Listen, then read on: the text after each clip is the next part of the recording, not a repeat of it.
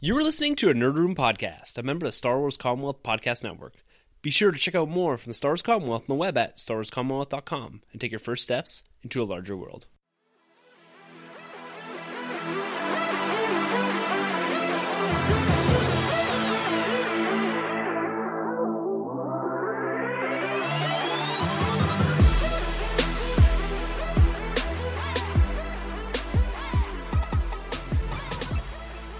Hey everyone, and welcome to the Nerd Room, where we talk all things Star Wars, Marvel, and DC. This is episode number 115. We're discussing our top 10 moments from the first 10 years of the MCU. I'm one of your hosts, Tim. I'm Sanjay. And for the third week in a row, you have a different duo at the table. It is Sanjay and I this week. Troy, when him and I discussed last week about this episode, he failed to mention that he's going to Disneyland. Now, I did know that, but as we're discussing things for next week, he kind of remembered, oh, I'm going to Disneyland this week. So just by the by. I did know that, so it's partially my fault. But it's Sanjay and I with you guys this week. And like I said, we're going to be running down our top 10 most favorite moments from the MCU. Now, we only got 2 weeks, man. 2 weeks until Avengers Infinity War hits. And this week, we're taking up and discussing a little bit more of the MCU as a whole. We have a few more episodes of the retrospective series to get through. That's probably not going to happen by Infinity War, but we'll be pretty close. And then next week's episode, we are going to be doing our prelude to Avengers Infinity War, throwing some predictions on the table, discussing some of the comic book arcs that will factor, or at least we think will factor into this film, and where we think it's going beyond this into Phase 4. But until we get to all that MCU talk, we got a little bit of nerding to get done here. Yeah. It's been an exciting week, a slow week in news. We will get to the very short news section. But Sanjay, I haven't seen you for a couple weeks. I got to know, man, how has your week in nerd been doing? I've been checking out your YouTube shows. Thank you. Nice plug. Yes, there you go. Here's $20. But tell me, how's your week in nerd been? Yeah, it's been great. Picked up a couple movies. You'll find that in my next video. Of course, I always pick up movies. Comic books, you know, the big one tomorrow, Action Comics 1000. 1000. Tim, I got to ask, are you going to pick this up? 100%. Nice. So there's been different covers for different decades of Superman. Yep. So we got 30, 40, 50, 60s, 70s, 80s, 90s, 2000s, and I don't think there's a 2010s, but which one are you going to pick up? I mean, what is your Superman? We talked about this a bit when you were away, like your Superman. I said mine was the mullet with the trunks. What is your Superman? Like, what era, when you think of Superman, do you always think of? You know, this is a difficult one because I'm not a huge Superman guy. I've always had difficulty connecting with the character, but I would say like the Henry Cavill, that look is probably how I picture Superman. But if there's a really cool retro throwback cover, I'll probably go with that. I have this bit of nostalgia for vintage looking things. Yeah. And if it hits hard, if it looks good, that's the one I'll probably pick up. Going back even, are they doing the throwing car? Like a throwback or homage to that? Yeah. I'll probably do that I think that's the first issue of Action Comics. Yes, that's right, yeah. So I'll probably do something like that because it's a throwback to the first issue or the 1000th issue. So it has a little bit of meaning there. But outside of that, I don't have a comic Superman, I don't think. Maybe more the clean cut. Yeah. I wouldn't say the mullet in particular. You need the mullet. The 90s mullet. No, but I'm super excited about that. Like, you got to be stoked. So 1,000 issues. That's insane. I mean, Superman, I've been like hit or miss with him, but lately I've been really digging the comics. So I'm super excited. 1,000's coming up. It's like an extra sized issue. So nice. And I know you're talking about the retro stuff. Check out the 60s issue. I think that's the one I'm going to get, where it's kind of got the panels broken up, and I think there's like an alien, and it looks very 60s, nice. Like Super Friends-esque. So that's the one I'm going to go with. Yeah, I'm going to go for the most aesthetically pleasing one. Like when I look at it, I'm going to completely judge this book by its cover. Nice. And that's what I'll get. It depends, too. If they're all the same price, yeah, sure, I'll get the best one. If they're more, I'm going to get the cheapest one. No, I think they're all the same price. No, you're going to have a lot of collectors going out to get this. Like we saw with Spider-Man 700. We just zipped through Captain America number 700, dropped last week. Wow. Not same type of celebration you're getting for Spider-Man or Action Comics 1000, of course. But it's nice to see these comics climbing up in their numbering sequence. So we're at 700 with Captain America. So for it to get to 1,000, that's 300 issues. It's one a month? Yeah, roughly. So that's like, what, that's another 30 years? Yeah, it's a long time. I don't think... Wow. Yeah, we're going to be a long ways before we see something like this, unless they start doing... I'm not sure exactly if they counted the Falcon Captain America series or if they're doing parallel series, if they count those as whole and how they amalgamate those numbers. But we're probably going back to like issue 1 sometime soon, right? With the Marvel relaunch. More likely, yeah. We are. So, but yeah, it's I can't wait, man.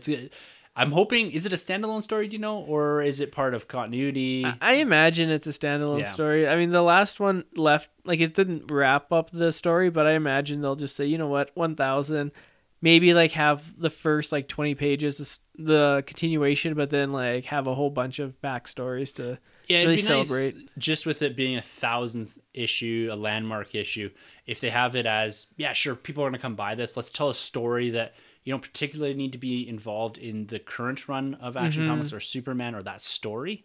That's kind of what I'm hoping for. At the end of the day, it's a collector's issue for me. So that's what I'm getting it for. But it'd be nice to read a story and see maybe if I like it. I don't know. We'll see. We'll be seeing these at conventions for years to come. Yeah. Oh, yeah. Yeah. Absurdly priced, too. Like, oh, yeah, in like 5 years, this will go for like $50. Yeah. And you're like, what? With the millions of runs that they do. Oh, yeah, like the death of Superman. You always see those still. Yeah. Yeah. Yeah, I've seen all the comic shows we go to. You still see them in the poly bags and everything. Yeah. So anything else, man? Any collecting? Besides that, any movie watching? Yeah, I watched a couple movies. You can see him on his YouTube show. Yeah, I can't think of any right now. It's been a little bit, but no. The one thing I'm waiting for is some Aquaman news. I want to get the Aquaman movie poster. I'm looking here at your movie posters, and they look pretty nice. And, you got A. Well, you need another A. How about Aquaman? I've got the third A, but I don't have enough space. This is the Avengers teaser posters that we're discussing here. This is Tim's announcement. He's on AA. Triple A. Yeah. No. I think that we should be getting some stuff from Aquaman pretty soon. Now we got some news to discuss in a little bit about some reshoots and that, but hopefully once we get through, I think May, and the majority of the big films for the year are behind us with Black Panther, Solo, and Infinity War, Deadpool. So they're all going to be in a rearview mirror, and we're going to have this open space for this big void for Aquaman to fill up.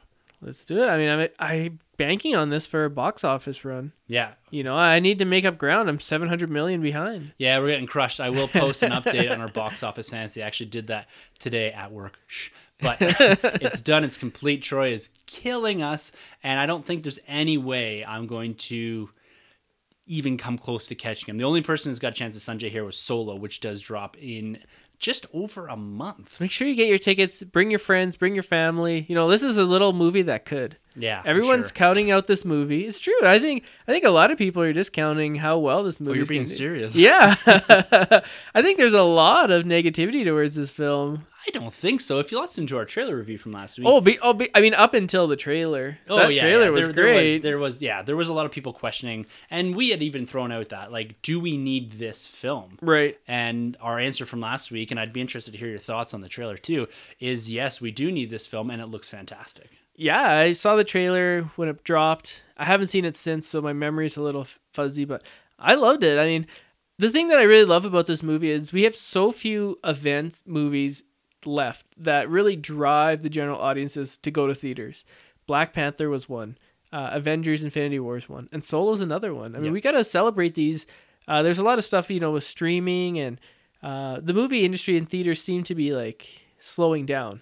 And so anytime that there's a chance that we get the whole general audience and a movie becomes like a cultural phenomenon, I'm on board with that. So I'm super excited for Solo. So make sure you get your tickets. Even if you don't know people that are going, just buy extra tickets to fill up the theater. Yeah, just to help really me. Banking on this one.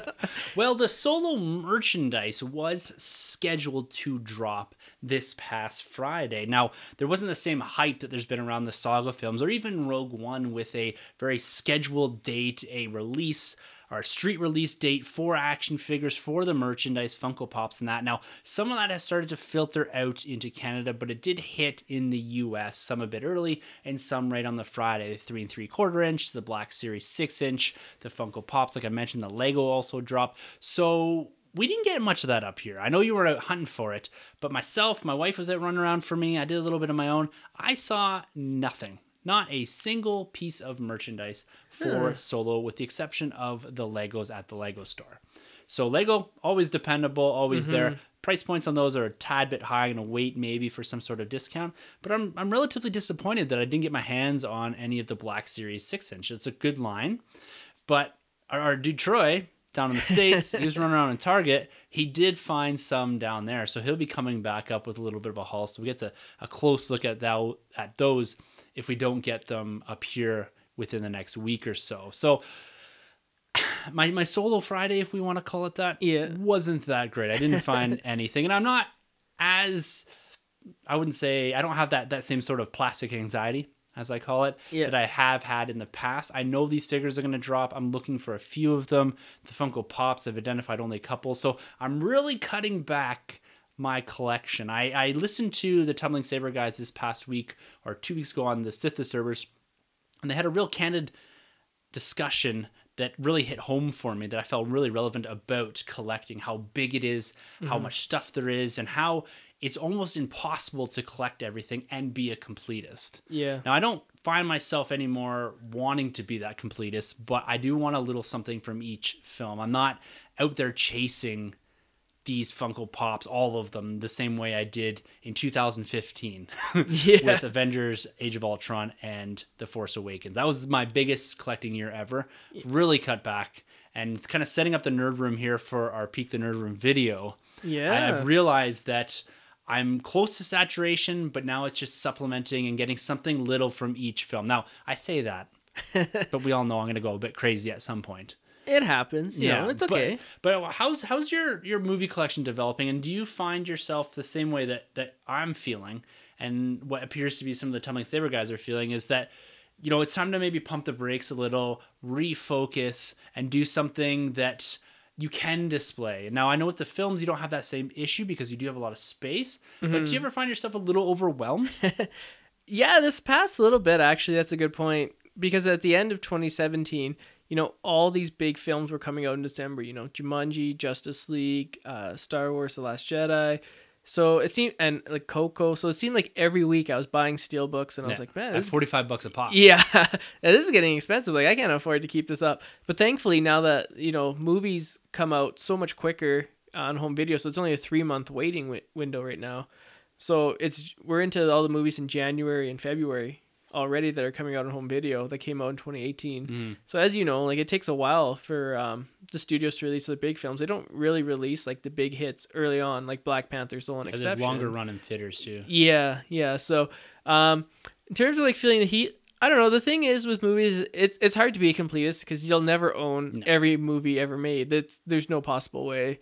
The way I kind of look at it is, you know, I made a list actually on a spreadsheet of a ton of movies that I'm just like want to buy. So when they come out, I look at them, and, you know, a lot of times the opening week they may be a little bit pricier, and I'm like, you know, I can wait a couple months to watch Pitch Perfect 3. Yes. Eventually I'm gonna own it. I did see it in theaters. Do you recommend it? It's fine. Okay. Like, it's one of those movies you can put on, you and your wife, on Friday evening if you don't want to do anything big. It's funny enough. The story kind of goes awry. It's Pitch Perfect 3. Don't expect much from it, but it's there for a laugh or two. There's Tim's Pitch Perfect 3 review. So I made a list, and, you know, Black Friday, Boxing Day, those movies always get marked down. The thing is, with movies that I find the most troubling is stores have stopped selling them. You go to Walmart, you go to Best Buy, the shelves are not there anymore. There's no Target in Canada. Sunrise is still like starting up, and they're pretty good. But I mean, that's the thing, is like they're starting to not be as popular. And with toys and action figures, I'm sure you're feeling it too, because Toys R Us leaving the States, that's a huge thing. And, you know, if it leaves Canada, we're kind of hooped because we rely on Toys R Us, I think, more than the States because we don't have as many options. We don't have the Targets. We don't have the. Do they still have Zellers down there? Kmart? So. No, they don't have Zellers. Zellers Canadian. They have Kmart.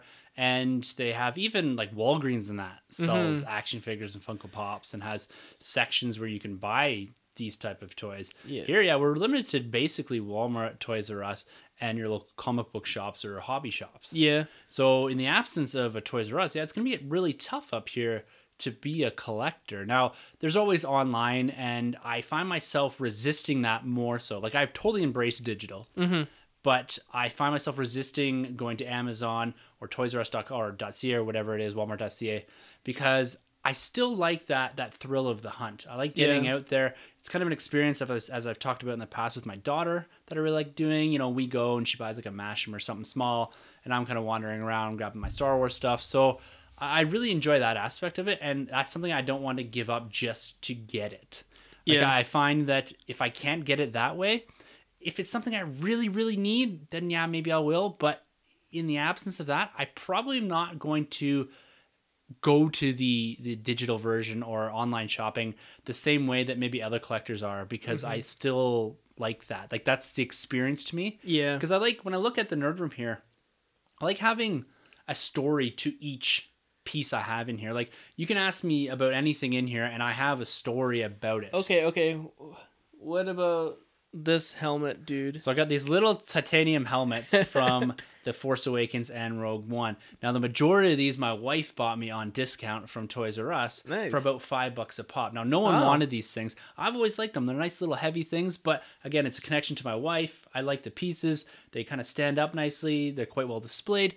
So I think that's the thing. And I'm looking too. I've got some stuff from Star Tours, like some action figures from the time my wife and I were in Disneyland. I've got vintage figures, Funko. Like, I can tell you a story about most things in here, and I like that. Yeah. I find the online shopping is so impersonal. It's just, it shows up in a box. Yeah. You open it, you display it, or you put it in a bin, and that's it. You don't have an experience associated with it.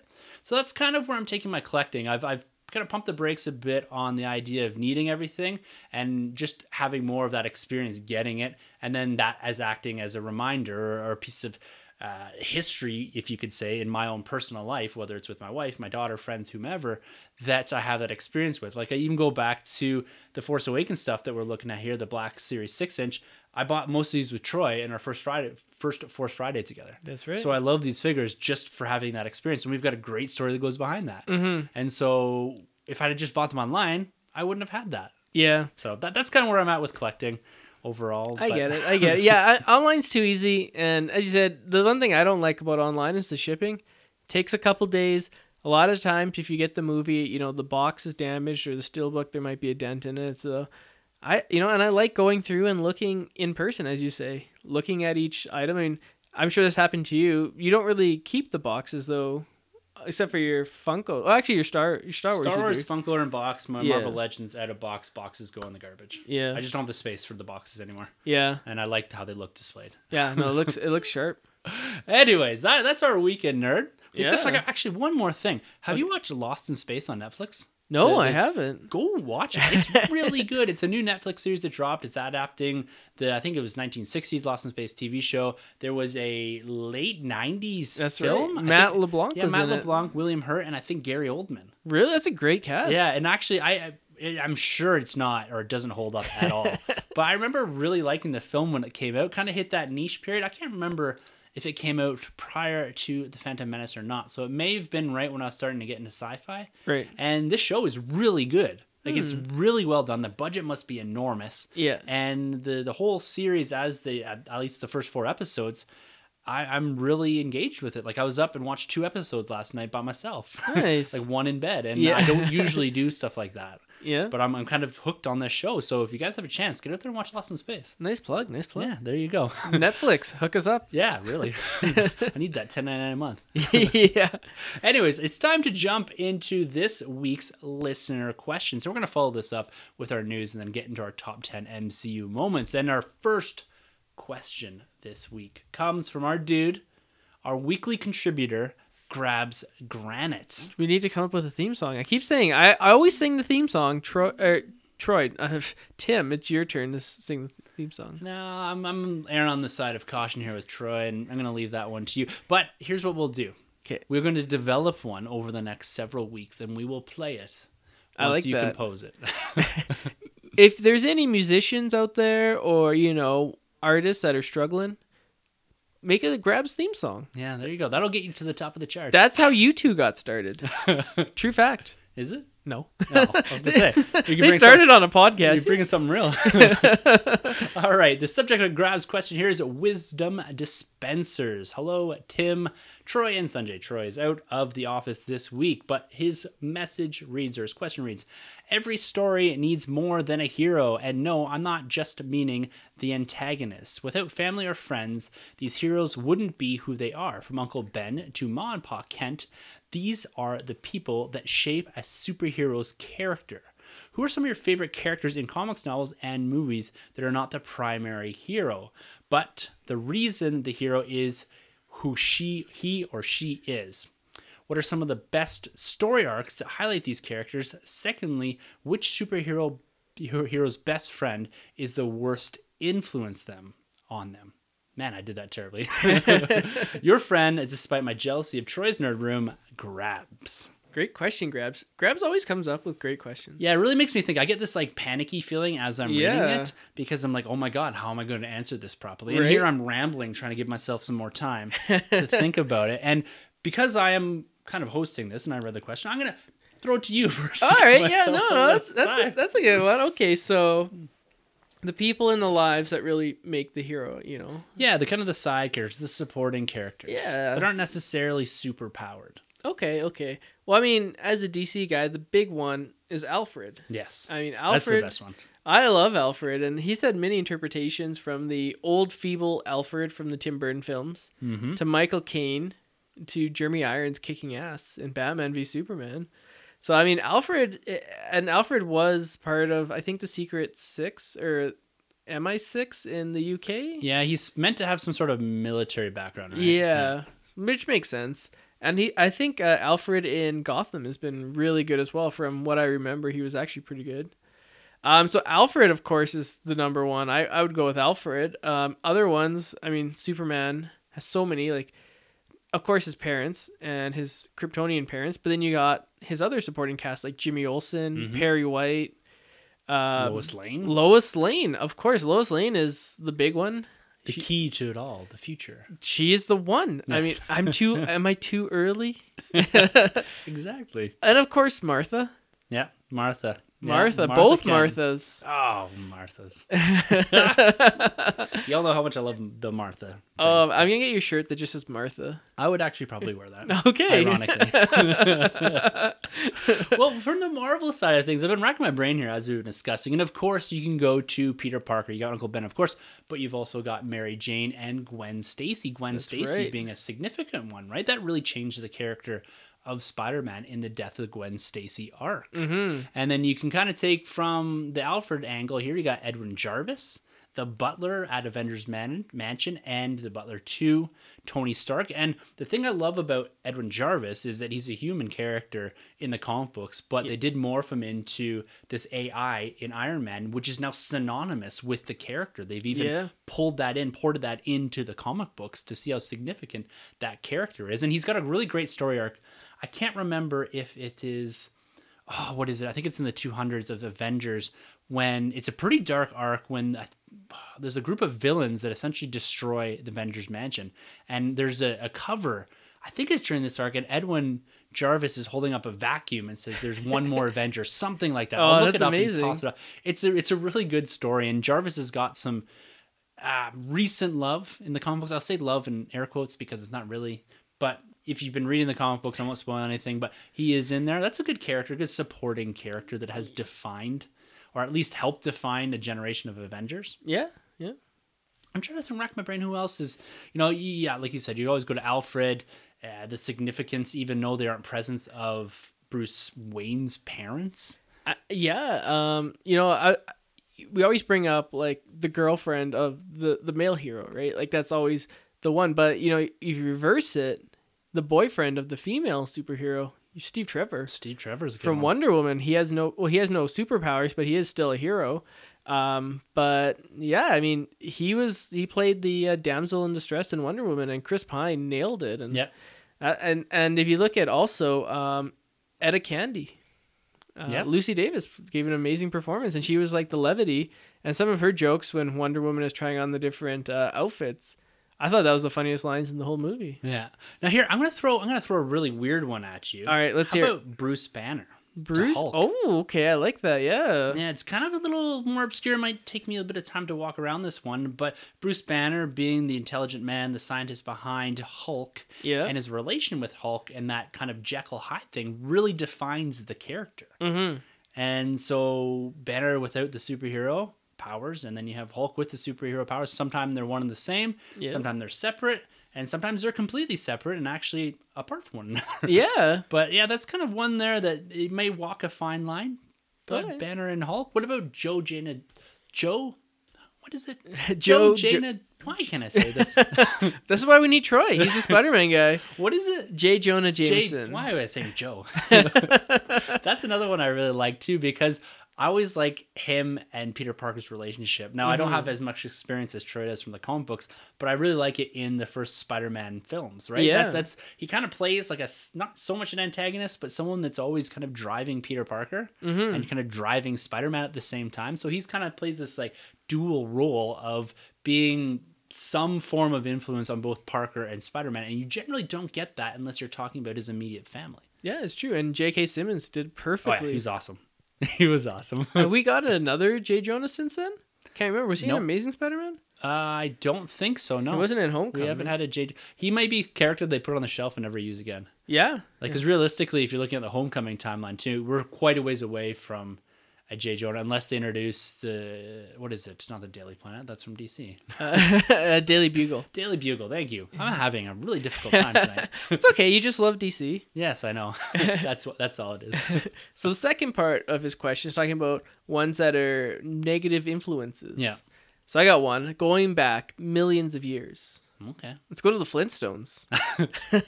Who's the influence on who? So you have Barney and Fred, but there's the little green alien Osmodeus. Oh my goodness.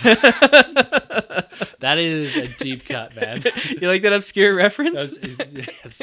I know. I'm surprised you know the name. Yeah. My dad would love that reference. It's a great show.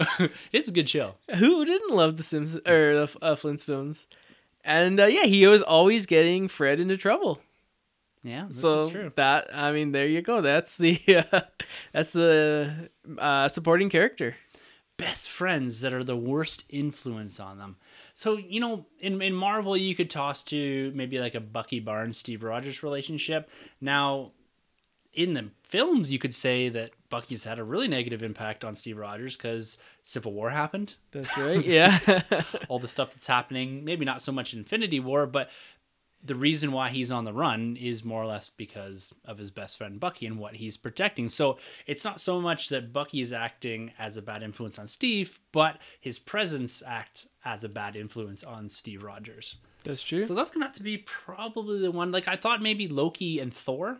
Yeah. That's another one, but they aren't really best friends. They're kind of brothers, and Loki's always seeming to have this negative influence on Thor because Thor seems to always open that door for Loki to bring him in and always leads him down a much darker or maybe not so favorable path. Yeah. Right? Like we see it in every film and even in the comic books. He gives them an inch and Loki takes a mile. Oh, so true. Yeah. So there's kind of a relationship there that is where you have one. It's not really the best friends. It doesn't really fit the question. But at the same time, they have that brotherly relationship. So I'm going to say Bucky and Cap and Thor and Loki. I like it. I like it. Okay, well, thank you, Grabs. Really appreciate that question. Yeah. You're always getting us thinking here. It always got me worrying what's going to come next because I'm afraid that we're not going to be able to answer it with any sort of coherency. It always grabs my attention. Oh, there you go. I love it. Love Yeah. it. We're going to, off that pun, we're going to leap into our next listener question.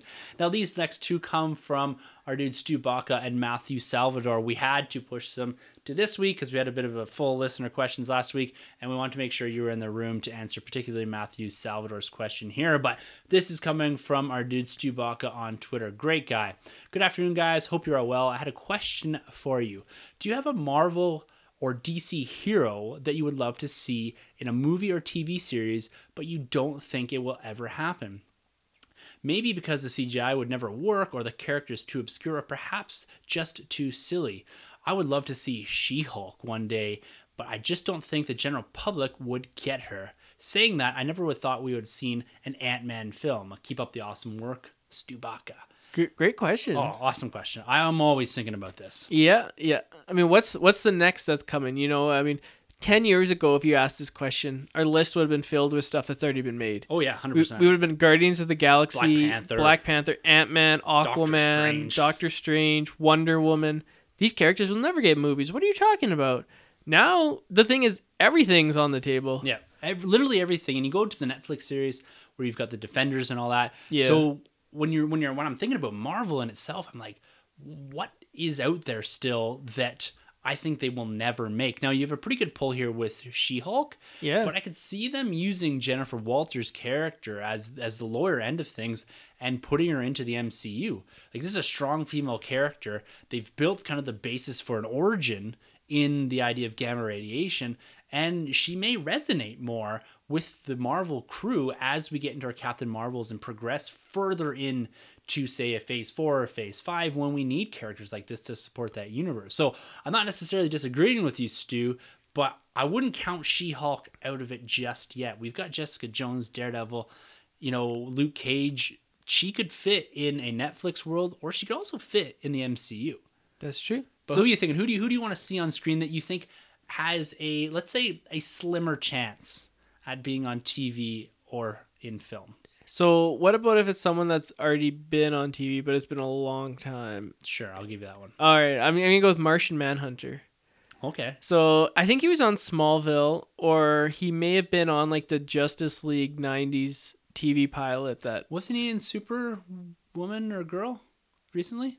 Oh, yeah, he was in Supergirl. Yeah. Oh, there goes there.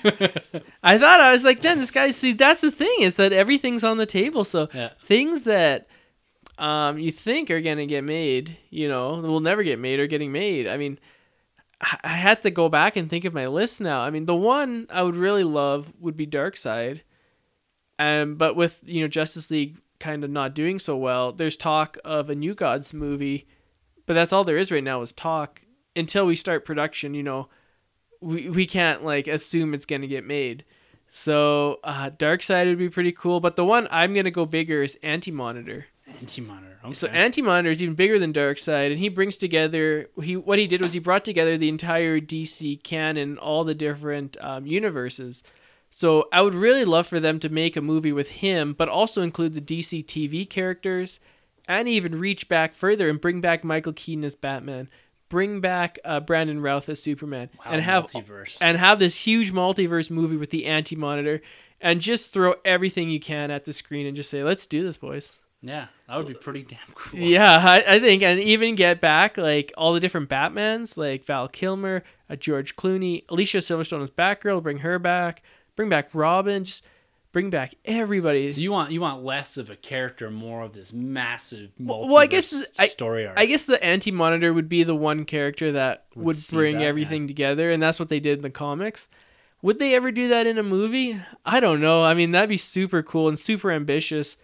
But I never thought we'd see the Guardians of the Galaxy teaming up with the Avengers to fight Thanos, and that's coming up in 2 weeks. So don't hold your breath. It could happen. I think, like you said, everything is on the table. Now, one character I'm going to throw out here that you'd think fits into the universe, but James Gunn has been, has pushed back on his presence in the film universe, and that's Richard Rider's Nova. That's a character I love the run. I think it was 2007 through 2009 or so. There's a run in there that fits in with the Annihilation Wave, all the cosmic stuff from the late 2000s. And James Gunn hasn't been too hyped about having Nova. Now we have seen the Nova Corps, kind of the police, the Galaxy Police or whatever you want to call them, in Guardians of the Galaxy Volume 1. We're probably going to see them in Infinity War, at least here at the start, because that's where the Power Stone resides at this point in time. Okay. But are we going to see like a super powered Nova Corps member, and particularly Richard Rider? I would love to see that, but right now in this universe, I'm not sure if we're going to get it. And some of it has to do with the fact that the character is a solo character in a big galaxy. I'm not sure if you need more of an ensemble for a cosmic film. And we'll see with Solo, I guess. But he's got a good ensemble around him. And also, we've established a Nova Corps. We didn't really get into the idea of there being a super-powered Nova Corps member. Why wouldn't he have shown up in Infinity War, or at least when the Nova Corps was being attacked? So that's going to be the one I'm going to say. I'm going to say Richard Rider's Nova, because I don't think we're going to get him, but I would love to see him in the film universe at some point. Okay, what about a character that we've seen maybe once or twice, but kind of was a dud? And you'd love to see like the Deadpool reboot and show what the character could really be about. Like if you showed the average fan X-Men Origins Deadpool, and that's all they knew about the character, they'd be like, why are we getting this movie? And then the movie came out and showed what the true character was, and everyone fell in love with the character. What's like one character that's been out in the movies and fans were like, oh, this guy sucks or this girl sucks. But then if they did it justice, the character, everyone would be like, this is amazing. I two immediately popped to my mind. The first one being the Wolverine origin story. Yeah. That one comes immediate to mind, that they had the ability to do something really great there and go that extra distance. They showed what they could do with Logan. Yeah. If they go back and did like a rated R version of that. Oh my goodness, that'd be amazing. That would be absolutely incredible, because that's probably the appropriate forum for that, especially when he's Berserker Wolverine at the start. But the other one I'm thinking of is Ben Affleck's Batman. Okay. Now, I did enjoy the fight scenes from Batman vs. Superman, but I've never been thrilled with his overall performance, or maybe the story that surrounded Batman.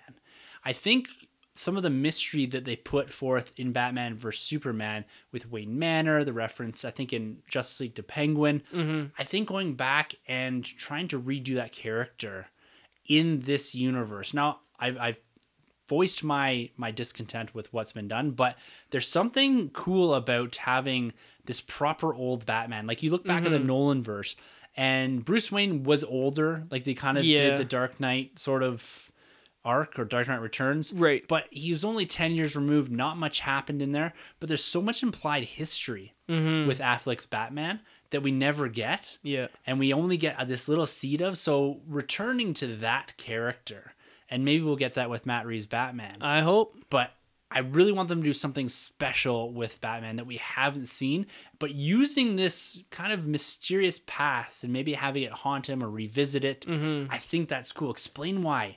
Yeah. Or Wayne Manor's been burnt down. The whole Robin stuff with Joker. Like, there's so much history there. Yeah. They need to go back and kind of reframe this character and give us a proper Batman and leverage a bit of that maybe painful past that has been alluded to in Justice League and Batman vs. Superman. I would love that. So I'm going to go Galactus. Okay. He's not just a cloud. This is true. I mean, I guess that could apply to the entire Fantastic Four and Doctor Doom. Pretty much the only cool thing about the Fantastic Four was Silver Surfer. Those movies. That film, yeah. And Juggernaut. We had Juggernaut in X-Men: The Last Stand. That's a character that needs revisiting. And yeah, I think if they CGI'd him and made him like massive like he is in the comics, that'd be really cool. Yeah, that would be awesome. Let's do it. Awesome. Well, Stubaka, thank you for that. Thank you, Stubaka. Yeah, I'd be interested to hear your thoughts on maybe some from the DC side, or if you think we're a bit kind of off base saying that She-Hulk may make it into the film universe sooner than you think.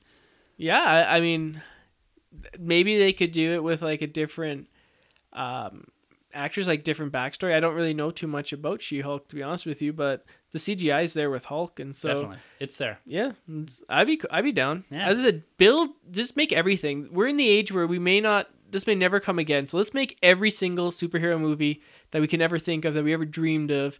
Let's just do it. I agree. All right, our last listener question from this week comes from our dude, Matthew Salvaro. Make sure to go check out his YouTube stuff. He's doing a lot of stop motion Lego. It's absolutely incredible. I love watching it. Yeah, and thanks, Matthew, for getting me onto the Tron bandwagon. Yeah. You showed me that video, and I was like, I got to find out more about Tron, so thank you. Excellent. All right. Matthew writes, hey, guys, you have such an epic show. That warms my heart. Though Justice League is not the complete fulfillment of Snyder's vision, I still really enjoyed the film. Waiting for Sanjay's applause.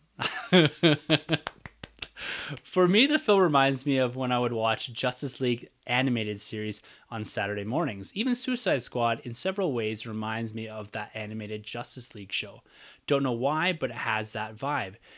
Any film that reminds me of Justice League animated show is always a plus for me because it is one of my favorite DC animated TV shows. So my question for the Nerd Room this week would be as follows. What is your favorite superhero animated TV show? Has there been a live action film that has captured the spirit of an animated TV show for you? Last one, if you worked at Marvel or DC and had to create an animated show, what would it be about? Who would be your main character? What kind of tone would you see? Thank you for your time. You guys have a fantastic show, and I look forward to hearing it every week. Thanks, Matt. No, Matt, thank you. Yeah, thank you, Matthew. Now, Sanjay, we kind of pushed this question because we know that you love a lot of the animated DC stuff. You've watched a lot of it. You've put a lot of time and effort into that. We want to make sure that we had your thoughts. Now, at the time, we thought Troy was going to be here too. Yes, sir. But I didn't want to push this question any further because I think it's something we should answer because, you have that experience. I have a bit of experience in the animated realm. But what is your kind of favorite superhero animated TV show? No brainer. Batman the Animated Series. Yeah. That one is perfection. That pretty much changed the whole Bat game. But, and it really mirrors the Tim Burton Batman universe. Kind of that dark Gotham style, if you will, Gothic noir style. Yeah, exactly. That noir style that unfortunately Schumacher went away from with his neon noir. But definitely that. I think the Burton and the Batman the Animated Series definitely go hand in hand, more so than actually the Nolan films, because the Nolan films are a little bit more modern. Whereas with the Burton films, they're driving like different style cars, and then the animated series is the same thing. There's no cell phones, that kind of thing. Mark Hamill's in it. Mark Hamill is Joker. One of the great voice actors of our generation. He is so good. There is a scene where he plays Mark Hamill, the Joker, the Trickster, and I think someone else in one scene, and he does all four voices. It's insane. You got to watch it. It's on. He plays himself? He plays Mark Hamill, yeah. So this guy picks up Mark Hamill, and it turns out to be the Joker driving the car, and then the Trickster is also there, and he's doing like all the different voices. It is so good. You have to check it out. It's from, I think, Justice League Animated, or I can't remember, but it's amazing. Check it out. Awesome. Yeah, it's great. And the other thing is the X-Men. The X-Men animated series from the 90s. Yeah. Definitely the early films, I find.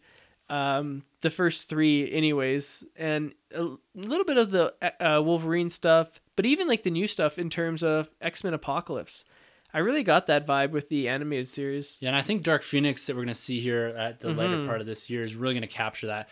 We, like you mentioned at the end of Apocalypse, we got basically all their 90s suits. Yeah. Because for a lot of the generation, at least our generation, that's how we view these characters. Cyclops in the blue, Storm in the white, We've got Nightcrawler, Jubilee, like all these characters that are very definitive for that. And I think they're finally going that direction. Yeah, and, they really mirrored the Jim Lee run on the X-Men comics from the 90s. I mean, that's literally from page to screen. Yeah. And I don't think we're ever going to get like anything like that again, because that was perfection. No. And then, of course, there's the Spider-Man animated series from the same time frame as well, which I really, really loved. And the Avengers as well. Avengers Earth Mightiest Heroes. That's my top one. That's going to be my pick for this question. Okay, yeah. Avengers Earth's Mightiest Heroes. It's absolutely incredible. I think there's 2 or 3 seasons. 2 seasons. 2 seasons, 24 episodes or so. And this series is absolutely incredible. It's my favorite animated show almost of all time. Like removing some of the nostalgic ones from youth, but it does some really great arcs in there. It's got the Secret Invasion arc. It's got basically, if you want to crash history in Avengers, you go to this TV show.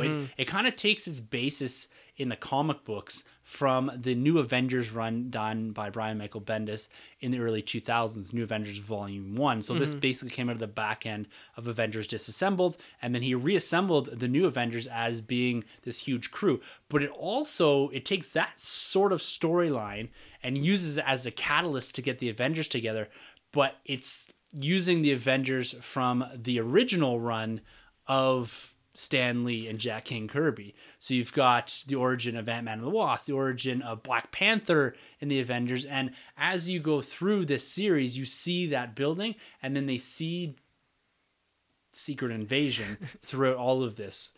And it's an incredible TV show. If you haven't seen that, go watch it. That'll get you into comic books alone, because it does seed a lot of itself from those original comic book runs and kind of the updated version from Brian Michael Bendis. Yeah, it's fantastic. The animation is amazing as well. A lot of times with the newer shows, I can't get into the animation, but this animation is great. The theme song. Yes. Let's talk about the theme song. How great is that theme song? One of the best. It gets you just amped up. You're ready to put on a shield and a bow and arrow and go fight for the Avengers. Yeah. And the best part about the theme song and all that is also the title card. Yeah. It changes as the Avengers grows. Oh, so okay. it starts off with just the core Avengers, and then as it grows and adds Black Panther and all that, Yeah. you see the title card grow, which is really cool. That's awesome. I have season 2 on Blu-ray, but I think season 1, you can either get it split up into 2 parts or they can get like the big pack, and I haven't found that yet. So I'm on the lookout for that. But I also think it's on Netflix. So No, it used to be on Netflix. Oh, okay. I don't think it's on Netflix anymore unless it's been recently put back up. Because Disney pulled it, because Disney purchased Marvel while that show was going on. Yeah, and they ended it. They ended it and started their own show, which I never kept up with. No, I tried to. It's called Avengers Assemble. Even a lot of the same voice actors went over. Yeah. The art is in a similar direction as well, but I could never get into the main storyline of that one, so I never continued watching it. Yeah, that's unfortunate. Yeah. But how about if you were head of Marvel or DC, what would you do? I think, you know what I would probably do? I wouldn't do a series. I would do, and you guys are going to hate me because I'm always hammering on at this, I would do the Annihilation storyline in a like 2 or 3 part Okay. miniseries. Some of the time, like we get with some of the Justice League or DC stuff, right? You get those kind of short animated, not so much shows, but films. Mm-hmm. I would do something like that because I love that story arc, and I'd love to see it adapted into some form of visual media, whether it's TV or I don't think we'll ever get it in film. So this, with the animated, you have the ability to and take some liberties with the comic books and actually take them and almost physically panel for panel adapt them into the comics or into the TV show. So I'm going to say the Annihilation from 2007, the Annihilation event, the cosmic event that really spurred a lot of stuff that we're seeing right now. Cool. How about you? Well, before I answer this question, one of them that I was thinking of would be Deadpool. And unfortunately, Childish Gambino was writing a Deadpool animated series, but I guess they passed on it. Really? Yeah, so there's some stuff that leaked online, like his script, and it's hilarious. Very Deadpool-esque, very meta, very breaking the fourth wall, but apparently they passed on it, so that would have been really cool. But I'm a DC guy, and I'm always saying that they should make a Wonder Woman animated series. Mm-hmm. We've had Batman, we've had Superman. Wonder Woman has proven that she can kill it in the movies. So if you give her an animated series and start her with her training in Themyscira and have her grow up and, you know, get all that training from her aunt, and then once she goes into the contest, and then like bring it to the modern days and have her just go around and like involve a lot of like Greek mythology in it. So like she's going to fight like a Minotaur, or she's going to Cool. I don't even know, like fight Hercules, and or like Jason the Argonauts and stuff like that, and just really like base it around like Greek mythology and have her like interacting with Zeus and stuff. I think that would be great. I would love to see that. And just have her like go on cool adventures, like kind of like a monster of the week, but have it like more geared for kids, and where they're just not kids, but like also adults can enjoy it, like the Batman animated series. So Yeah, it's providing an avenue into a character for someone younger, but also gives something for the adults to watch in the background. I think that's, to me, that is the best type of cartoon. Like you look to a Rebels for that, Earth's Mightiest Heroes, some of the Justice League stuff, that it appeals to multi-generations. You don't have to be a child to enjoy this cartoon in particular. yeah, no, I agree. And if I had to choose a Marvel one, because you know I love both, I think Black Panther. Yes, that I wouldn't be surprised if we see that. How could you not? I mean, this is the biggest movie in a decade. Yeah, you have a lot you can do with Wakanda in there, Mm-hmm. with supporting characters. You can have them meet up with Captain America or Winter Soldier, leverage the film a bit and some of that Yeah. continuity built in there. Not Right. necessarily sitting within canon, but there's a lot you could do there with guest cast and all that. So yeah, I agree. Black Panther's probably one that, if we're gonna see one out of anything, it's probably gonna be Black Panther. Yeah, I mean, Guardians got their own animated series. Yes, right off the back end of the movie too. So yeah, look out for that. You heard it here first. All right, guys. All three of you gentlemen, thank you very much for the questions. Thank you. You make this show better. We appreciate the time and effort you put into writing into us, and hopefully we answered those those questions and give you something a bit more to chew on. We'd love to hear back from you guys if you have any more input into those conversations. Yeah, and if you're listening and you hear those questions and you had a great response that you're like, you dummies, you missed blank, it was so obvious, write in, tweet us, send us an email, let us know, and then we'll read it on the air next week. Definitely. Especially if you're calling us out for being dumb. All right, man. Before we move into a little bit more of MCU and Infinity War discussion, wanted to quickly touch on a few DC news bits that we had gotten this past week. Now, one being the announcement or some sort of confirmation that we're getting a Birds of Prey film starring Margot Robbie as Harley Quinn. Am I correct on that? Yes, you are correct. So what's going on is Suicide Squad 2 is being pushed back. Okay. And so what Warner Brothers, this is what's going around the internet. How true this is, I don't know. But apparently they were wowed from a script by Christina Hodson. And she wrote recently the Bumblebee movie. Bumblebee. So she wrote the script and they're like, wow, this is really good. So they fast-tracked it and they hired Kathy Yan to direct. Now, I don't know much about her work. But apparently she released a film at Sundance and it was really well received. So they hired her. Apparently her pitch was really good and wowed the executives of WB. So they hired her. So she's going to direct it and it's going to star Margot Robbie. The Birds of Prey has Batgirl in it, has Black Canary and Huntress. It's really like a heroine Avengers Justice League type thing. Exactly. And the reasoning is, one, at the end of Suicide Squad, the Joker and Harley Quinn escape. So you can't really have a Suicide Squad 2 without showing them getting captured again. And two, what they really want to do is they really liked what they did with Wonder Woman, how they showed her off in BVS and then got fans excited and then gave her own solo. So Batgirl is going to make an appearance in this film and then apparently she's going to get her own solo, which is again going to be written by Christina Hodson. Yeah, because that was originally going to be done by Joss Whedon. Correct? That's right. Yeah, so Joss Whedon originally had written it, but he said he couldn't quite crack the code on Batgirl, which is disappointing because I love Joss Whedon. I think his Avengers movies are great, and Justice League, a lot of people don't love what he did, but I appreciate it because he was under some terrible constraints. Yes. Yeah, I mean, if they had given him Justice League at the very beginning, I think he would have given us a better film, but apparently they changed their mind. Who knows? But so that's what it's going to do. But Suicide Squad 2 apparently is still happening.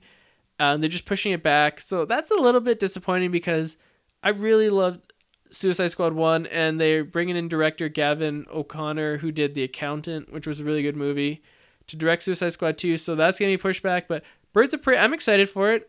As I said, give me whatever you can. This looks really cool, and if done right, this could be a big hit.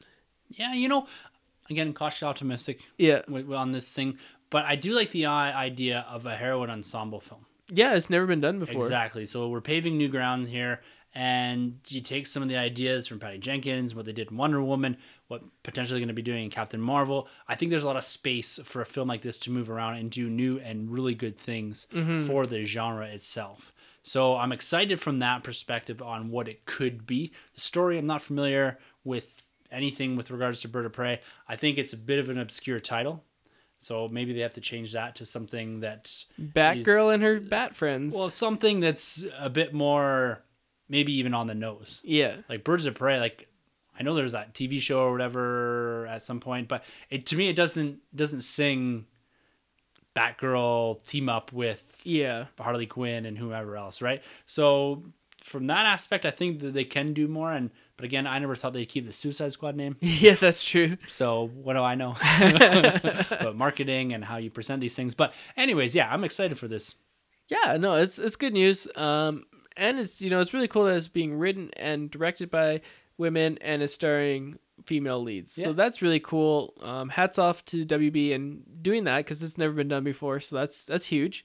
Yeah. Now you had another piece of. I did, but I'm keeping this one under wraps until I tell you on air. Okay. So Ready Player One, one of my favorite movies of all time. It was a great movie. I've yet to see it. You got to see it, and you even have it in the box office run, and you're not even helping yourself out. This is true. Director Steven Spielberg, he said, I had such a fun time with Warner Brothers. I will make a DC film with you. Wow. So Steven Spielberg is coming on board. So that's big news. It's huge news. It's one of the biggest directors of all time. If not the biggest. This is true. So he said that he really had one character in DC Comics that he really wanted to make, and in the 80s he was like, I wanted to make this with Dan Aykroyd, but it fell through. So any guesses? Dan Aykroyd's kind of a weird one, but if I'm gonna guess, You'll never guess it. I was gonna say Green Lantern. No. I could give you 1,000 guesses and you wouldn't come close. Blackhawks. Blackhawks, yeah. So Steven Spielberg is going to direct and produce with his longtime collaborator. I can't remember the guy's name, but he wrote Jurassic Park, all his big hits. Yeah, I know. I can't. But he's coming on board to write Blackhawks. So you can say Blackhawks. Who the hell is Blackhawks? Not the Chicago Blackhawks. Okay. So Blackhawks is a team from World War II. They're fighter pilots from around the world, and each one has different code names. And their base is like a mystical island that they fly off of. Themyscira? That'd be cool. I don't know. I think it's something else with like a lot of different like magic involved. Okay. So it's very obscure. You can talk about obscure. Birds of Prey is like, at least people kind of know. Blackhawks, I could ask 100 people tomorrow on the streets and maybe one person would know. So this is a very obscure character. When I heard the new Steven Spielberg coming to DC, I was like, oh, Superman. Like that would be huge and that would be obvious. But nope, he chose Blackhawks. Well, there you go. And we don't know if this is connected to the DCEU. There were some rumors that Wonder Woman, some of the characters that were helping her were part of the Blackhawks team. Okay. But I don't know if they're going to continue that or if it'll just be like a standalone film. Little obscure. Yeah. Steven Spielberg, though, doing a period piece. You say it was World War II, right? It was World War II, but maybe they'll change it. Who knows? Well, I love the idea of Spielberg doing period pieces. He's absolutely fantastic at that. He can capture the aesthetic of the time really well. Mm-hmm. You go back. It's not a movie you would compare to this really, but you've got Saving Private Ryan and Schindler's List. So he's spent some time in that frame in the past. So he has the ability to put together a good period piece. And what I see them doing, like these guys, are they super powered or is it what's kind of the comic book? Is it feels like a Sergeant Fury and his Howling Commandos type thing. Yeah, I don't think there's any superpowers involved. I may be mistaken on this. So I think they're kind of just regular, well, not regular because they're amazing, but like fighter pilots. Yeah, I could see that. Like it's one of those kind of comic books that maybe you adapt in a certain way, but it's comic book adjacent. It's derived from a comic book or adapted from a comic book, but it's not really a comic book-esque film in the same way as we're talking when we talk about Justice League and Avengers, Black Panther and all that. So yeah, sure. I know it's Steven Spielberg adapting a comic book. I'm in. Yeah, absolutely. Anything Spielberg does, I'm in from now on. Yeah. All right, dude. That puts a little wrap to our news segment this week. Very short. There's not a lot coming out with regards to Solo. We talked about the trailer last week. We've decided to stay away from any discussion on the TV spots because we've always felt they give too much away. Yeah. We've been intrigued enough by the trailers that we don't really want to discuss or go any deeper into that discussion because, we're going to start to, walk that fine line on spoiling the film. So we don't want to do that. And Avengers Infinity War comes out in a couple weeks. So the MCU is full bore concentrating on that film. And that's what we're going to talk about, our top MCU moments from the last 10 years. Now, we're each going to have a list of 10 here. And I'm going to say, let's try to put them in relative order. Okay. I put mine in order. Okay, cool. And next week, as I mentioned at the top, we're going to get into a bit more depth about Infinity War. But we thought it'd be fun this week as we build into it to actually do this countdown list. Now, maybe we'll get Troy to submit something over Twitter over the next little while, but we'd also love to hear from you guys. What are your top 10 or your top MCU moments from the first 10 years of Marvel Studios and the MCU? So, that being said, it's time to get into our list. Now, Sanjay, let's go to you first. Okay, number 10. Number 10? Yep. So this didn't technically take place in the movie, but after the movie. Okay, well, all post-credit scenes are counted as being part of a moment. Okay. So, you got Nick Fury comes back and he asks Iron Man to the Avengers Initiative.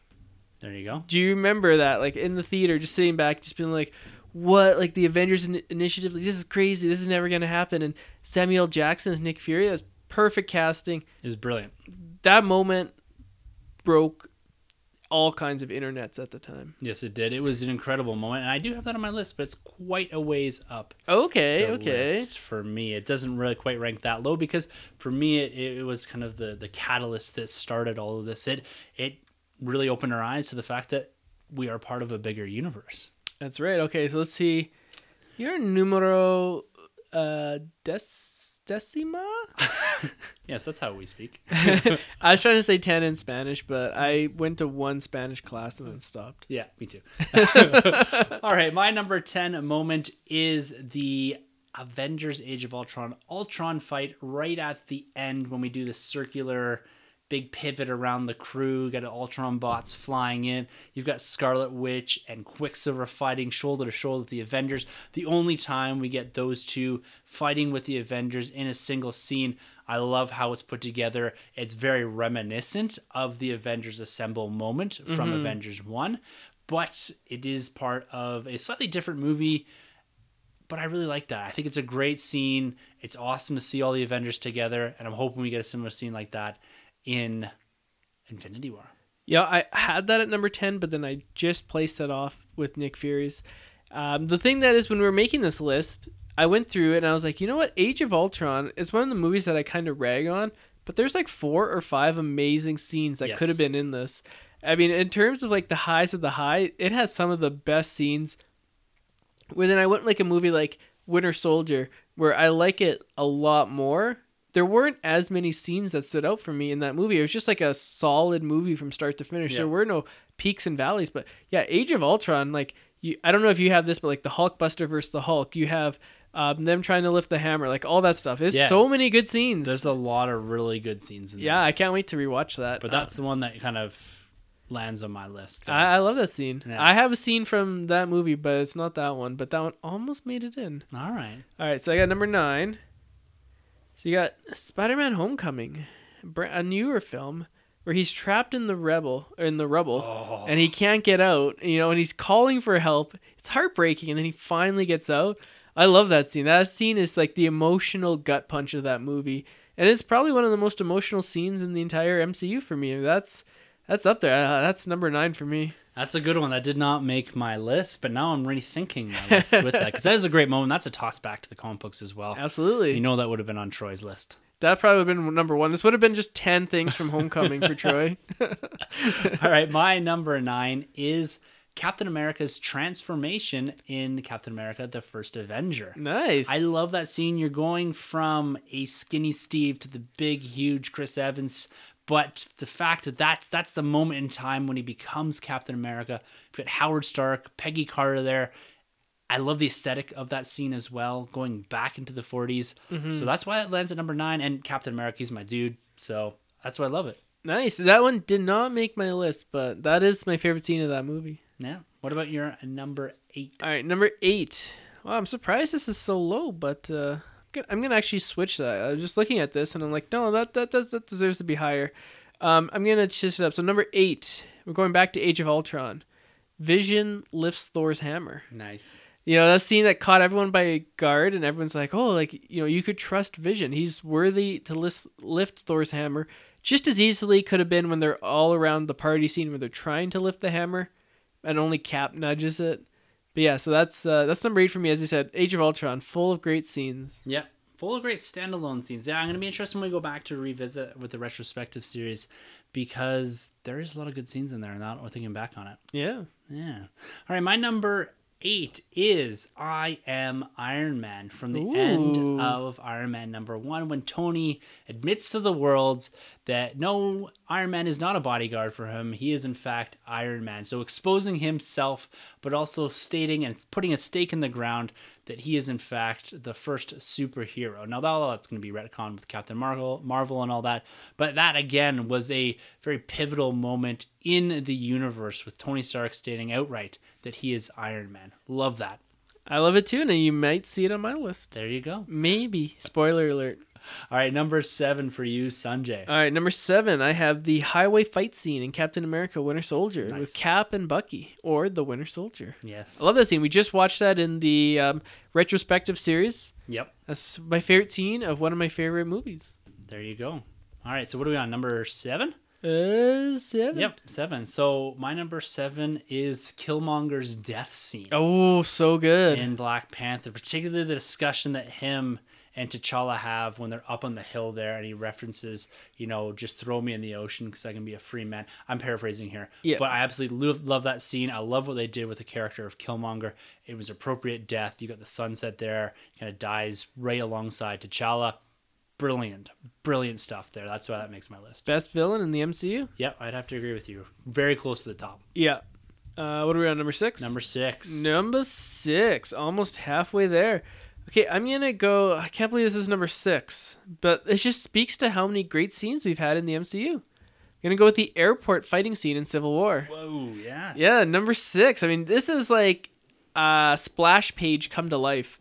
When you have both sides of the teams coming together in the backdrop at the airport.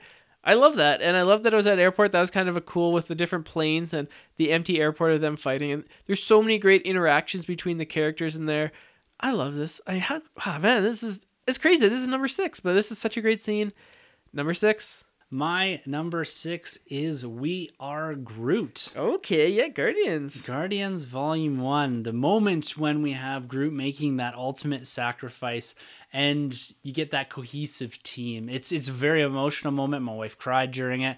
And it's a big moment in the MCU. And there's a scene before that too that I really like where he lifts his hand and the spores come out that light up. Oh, yeah. And you've got them in the music in the background, the score hits really hard there. And you've got them all looking up in amazement and you're starting to see the Guardians through Groot's eye. It's really well crafted, really well done. It takes a primarily comedic action film and puts a very emotional moment at the right point. And that really has always captured me. So number 6 for me is We Are Groot. Surprisingly, there's no Guardians moments for me. Even though I love both those films. Fortunately, none of them made it. But that's probably my favorite Guardians moment as well. Yeah, it's a really good one. Yeah, that or when Peter Quill's like, we can finally give a shit or something. Yeah. I look at the Jackson Pollock stuff. Yeah. Although I feel like, what's his name? Drax or Batista? Yeah. Drax? Dave Batista. He should have actually crapped. Because, he took everything literally. So, that was the perfect time for him to try to take a literal crap, to give a shit. They missed opportunity. If they did that, that would have been number 1. Yeah. On the list. Speaking about that, we were halfway up the list. Sanjay, what is your number 5? All right. I'm Iron Man. There you go. Tony Stark, Iron Man. You had that a little bit lower down on your list. That's from the beginning of the end of Iron Man. As we said, Iron Man started it all. The movie wasn't as good. We wouldn't be here where we are now. So no, I am Iron Man. All right, my number 5, you've mentioned this already, is the Winter Soldier fight scenes. Now I'm cheating here. I know we're talking about moments, but I couldn't decide between the elevator scene, the boat scene, and the highway scene. If you made me pick gun to head, I would probably say the highway scene as you did. So that's what it's going to be. But that elevator and boat scene are both epic. Or the helicopter where he takes down on the motorcycle? Oh, yeah. Oh, so many good fight scenes. So many good in that. And you can go back, like Sanjay said, and hear a retrospective episode on that. We just posted that a few weeks ago. Just go back a few episodes in the feed you're listening to right now. And then also go over to the nerdroom.net, click Marvel MCU retrospective, and you can see all the other movies that we have reviewed. Quick plug halfway through this list. All right, Sanjay, we're on the home stretch here. Number 4 for your top 10 moments in the MCU. All right, I got Thor versus the Hulk and Thor Ragnarok. I love that whole scene. It's kind of like Planet Hulk and Thor, he's like, yes, he's a friend from work. I love that. The humor worked. The fighting was amazing. You got to see Thor light up with the God of Thunder and the lightning and stuff. Love that scene. So that's number 4 for me. Nice. And now we're starting to get a little repetitive as we get towards the top of our list. I think we're going to probably have a few more overlaps. But the Civil War airport scene takes number 4 for me. I absolutely love that scene. I just rewatched it this past weekend. Just fast forwarded straight to that. Have it on the background because it's so good. It's comic book panels coming to life on film. It is that realization of Civil War, the closest that we're ever going to get to adapting page for page that comic book. So that's why that lies at number 4. Nice. Yeah, good choice. All right, man. Top 3 here. This is where it gets exciting. What is your third most favorite moment in the MCU? All right, this is from the most recent film, Black Panther. We have T'Challa, and he's being challenged on the throne by M'Baku, and he has him, and he could kill him, but he says no. He's saying kill me, and T'Challa's saying no, I'm not going to kill you. Your people still need you. It's such a poignant moment, and it really showed like the true character of T'Challa. It showed that he was a leader, that he wasn't gonna just take life, needlessly. So I really appreciate that scene. That was my favorite scene in the movie. It's kind of an obscure scene, but to me, it really spoke to me. So that's my number 3. Number 3, all right. Another repeat here for me. It's a Sam Jackson. You're part of a bigger universe. Oh, okay, yeah, you had that way up in number 3, eh? Yeah, I think it's a pivotal moment in the MCU, and it was that realization point for me. Yes, we are part of a bigger universe. I absolutely love that scene. It's very short. It's at the end of a film, a really good film, but it is quite meaningful for myself and this universe. Nice. All right, do you think, just before we read them, do you think we have the same top 2? I imagine so, yeah. I think so. I think we have the same one scene in particular. I'm going to say yeah. Okay. What is your number 2? Ant-Man's training. No, I'm just kidding. My number 2 is Iron Man versus Captain America in Civil War. Ooh. So you have the fight at the end, and then when Iron Man's shooting his blaster at Captain America's shield, and it goes up, and it looks is directly taken from the comic book. Issue 8. We talked about this last week. That's number 2 for me. What about you?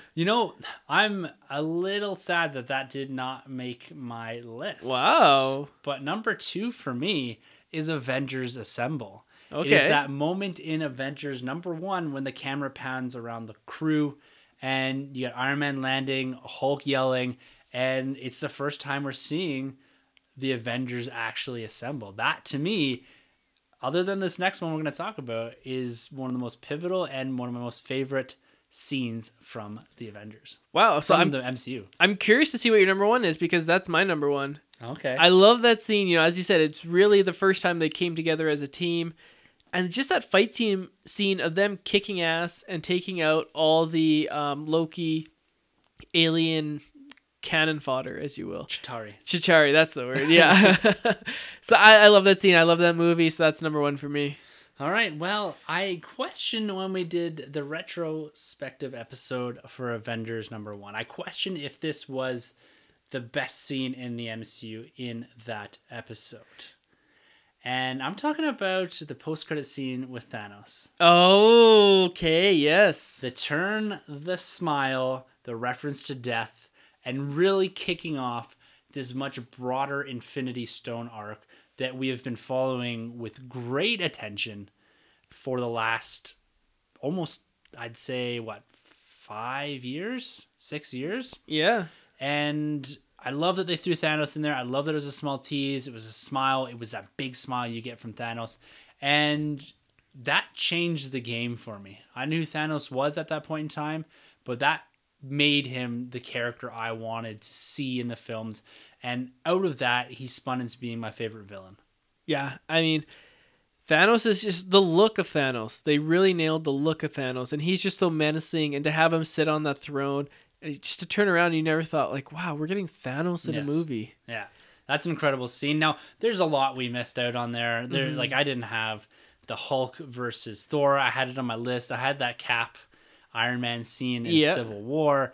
There's a whole ton you could think of. Oh, here. yeah. The Thor being worthy in Thor 1. That's right, yeah. You could go on and on about this, but I think what I really like about this is, yeah, there are still a lot of commonalities between favorite moments in the MCU, but they're all over the place. So that's what I like about film watching, is it's a very personal experience, what you take away from it. Yeah, in general, we were pretty close on a lot of these things, and the big, really good moments stick out, but there's some really cool ones in there that we each had that the other one didn't. Particularly, I liked your pull from Black Panther. Oh, thanks. That's a great scene. Yeah, I love that scene. And I mean, as you just mentioned, film is personal. And the thing with the MCU that's awesome, as you said, is every movie pretty much had been represented in this, So it's crazy that we were able to go through and we have 20 different ones, but maybe like 16 of them were the same. I can't even remember, but yeah, it's been a hell of a ride. I've really enjoyed the MCU, and it's been 10 years, and thankfully it's not ending. Yeah. I mean, this is not an end. This is just another stepping stone. New beginning almost? Maybe? Yeah. I mean, a new stepping infinity stone. There you go. Ah. Worked it in.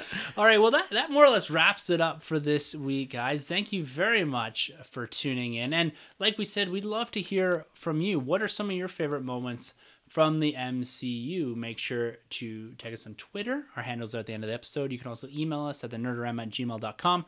You can hit us up on thenerdroom.net. Just click contacts, and that will send us an email directly. And you can always hit us up on Facebook or YouTube. Now, coming at you guys next week, all three of us will finally be back at the table for the first time in about a month, it seems. Wow, we should do something to mark the occasion. Yeah, we are. We're going to do a prelude to Infinity War episode. Oh, is that like that new art house film that's coming out? It's going to come out. I think it's going to do pretty good. There's even rumors that it's going to top The Force Awakens' largest domestic opening of all time. Oh, my. It is now looking like it's going to pull in $255 million in its opening weekend based off of recent tracking. So we're going to get into all of that discussion next week. Next week, we're going to be seeing Avengers Infinity War, and the episode we drop on Thursday is going to be the prelude, as I've mentioned. We're going to talk box office prediction, comic book arcs, everything we think we're going to see in this film.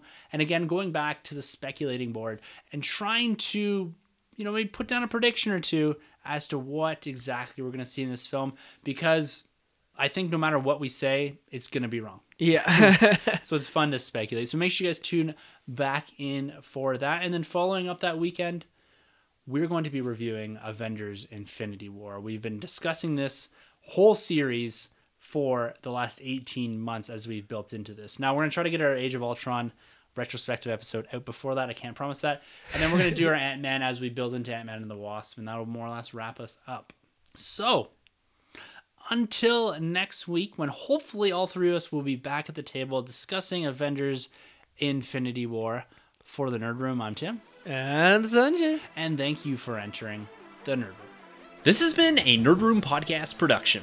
You can find our hosts, Tim, Troy, and Sanjay on Twitter at TheNerdRM, TroyTheBoy87, and SunJabby. For more content from the Nerd Room, check out thenerdroom.net. And don't forget to subscribe to the Nerd Room on iTunes, Podbean, and YouTube. Be sure to head over to StarWarsCommonwealth.com to find more podcasts in the Star Wars Commonwealth Podcast Network, including Talk Star Wars, Tumbling Saber, Generation X-Wing, Rogue Squadron Podcast, Skyrips Podcast, and San Diego Sabres. Follow the Star Wars Commonwealth on Twitter at SW Commonwealth and take your first steps into a larger world.